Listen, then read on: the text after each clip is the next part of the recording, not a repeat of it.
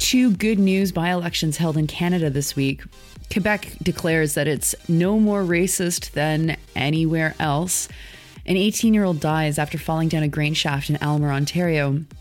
A missing piece in the story of the two dead officers in Edmonton and what happened to Rasheen Carter. Good morning. It's Friday, March 17th. Here it's St. Patrick's Day. Here are your headlines.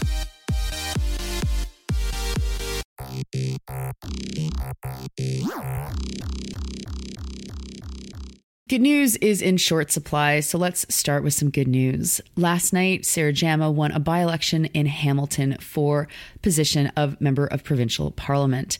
It was not a surprise victory at all. She was running in an NDP stronghold. But B'nai B'rith, the Simon Wiesenthal Centre, and the Toronto Star did everything they could to sink Sarah's campaign. The final smear came yesterday when the Toronto Star's Rob Ferguson wrote that Jama had apologized for comments. What is interesting about this article, however, is that the comments are made to be anti-Semitic thanks to Ferguson and who he quotes and how he frames the article, before he even gets to the quote that Jama apologizes for on Election Day. Even the title of the article is ridiculous. Quote, NDP candidate at center of Israel controversy apologizes over choice of words. Like Israel controversy, saying that Israel is doing apartheid or occupation or trying to wipe out Palestinian villages, all stuff that is true.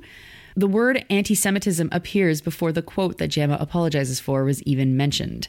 The quote was from a video of a rally in 2021. It's frankly incoherent and says nothing at all, let alone nothing that one should apologize for. But Sarah did apologize, which I imagine was the decision of the ONDP after their leader, Merritt Stiles, met with the folks from the Simon Wiesenthal Centre. If you've never tangoed with that group, I have and can say, I wouldn't meet with them. Nothing positive comes out as a result. If we're ever hanging out in a bar, feel free to ask me about my years of refusing to meet with the Simon Wiesenthal Centre. Anyway, the good news is that the NDP has replaced Horwath with someone who actually has politics.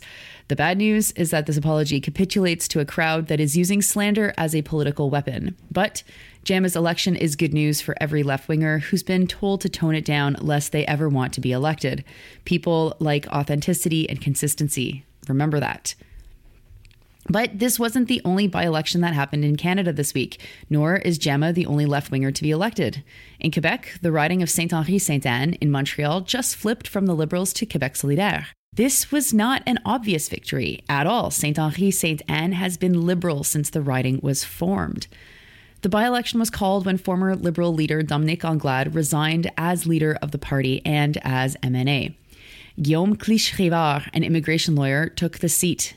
What is good news for Anglos who speak no French is that Clich-Rivard speaks the best English of any previously elected QS MNA, meaning that you'll finally be able to hear from a QS rep in very good English. The Quebec Liberal Party, frankly, is fucked. So the result is both surprising and not surprising. And QS picking up this seat grows their caucus to 12 MNAs, the largest it has ever been.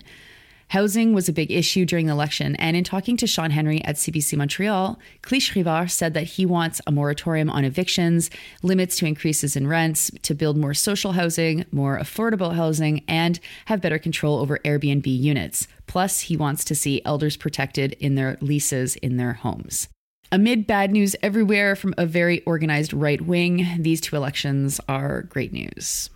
Okay, from good news to news from the if you smelt it, you dealt it department. Quebec's National Assembly passed a unanimous motion yesterday declaring that it, quote, is no more racist than anywhere else in the world, unquote, reports Phil Autier from the Montreal Gazette.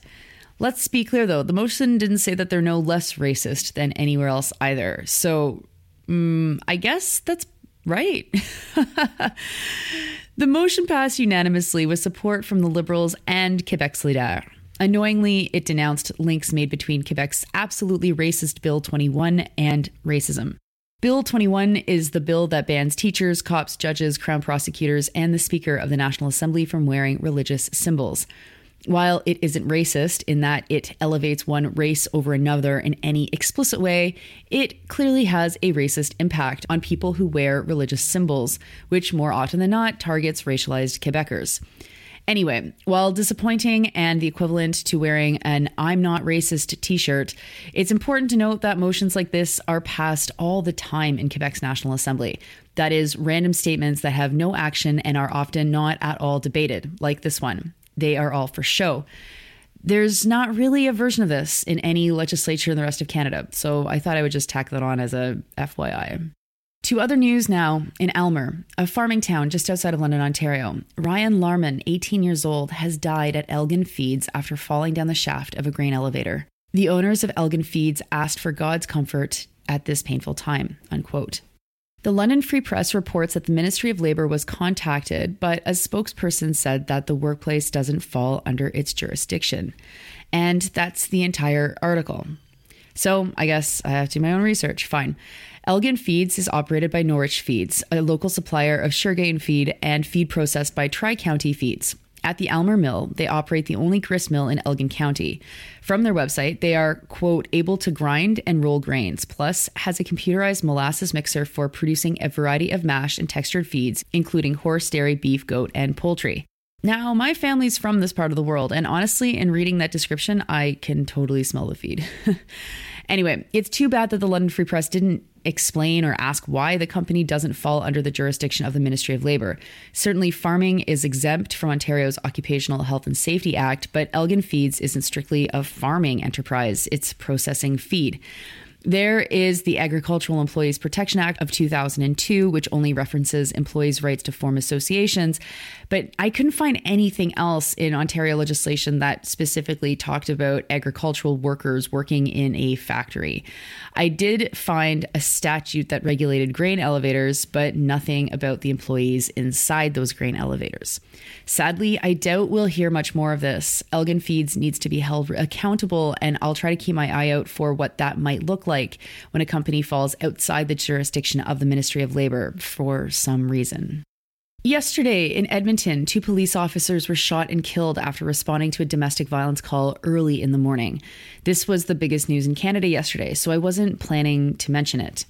But someone responded to me on Twitter saying that the shooter, who had not been described anywhere that I had read beyond being a man, was actually a teenager. He was just 16 years old. The way that this news was framed from the start was very, very interesting.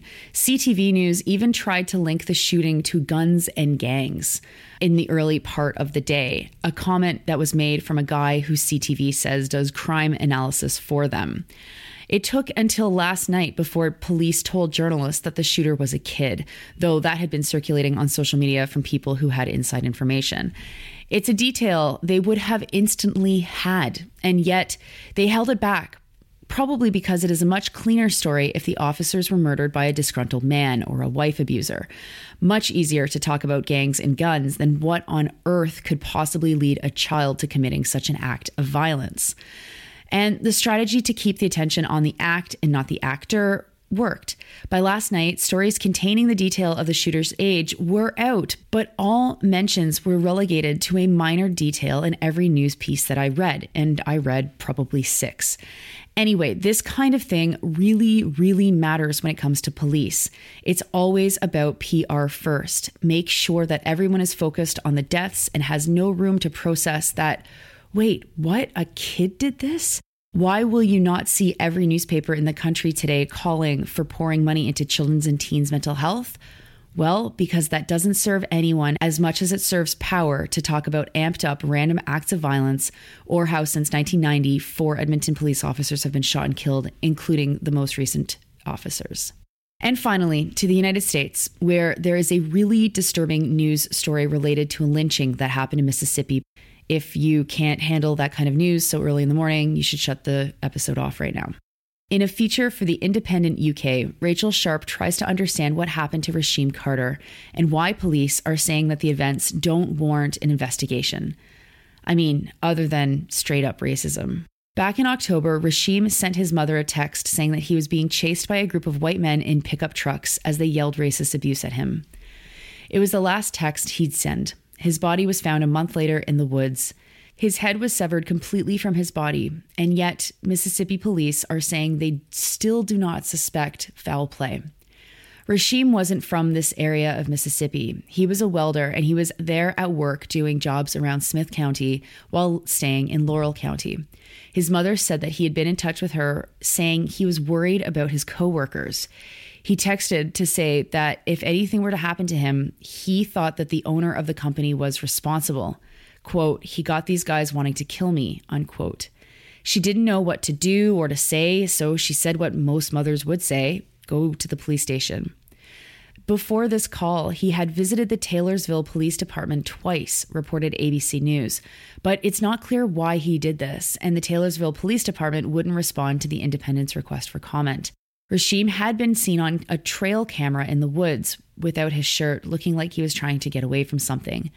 The autopsy showed clear signs of trauma.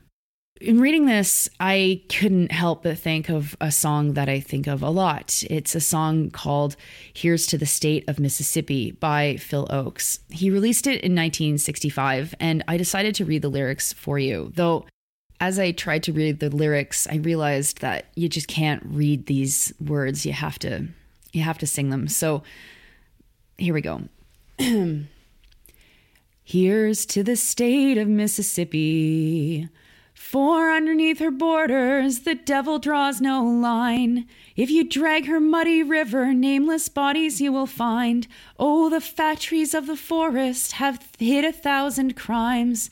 The calendar is lying when it reads the present time. Oh, here's to the land you torn out the heart of.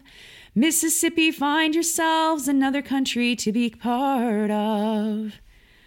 And here's to the people of Mississippi, who say the folks up north, they just don't understand, and they tremble in the shadows at the thunder of the Klan. Oh, the sweating of their souls can't wash the blood from off their hands, or they smile and shrug their shoulders at the murder of a man. Oh, here's to the land you've torn out the heart of. Mississippi, find yourself another country to be part of. All power to the family of Rasheem Carter. And, you know, it's St. Patrick's Day, so how could I not sing a bit of the news?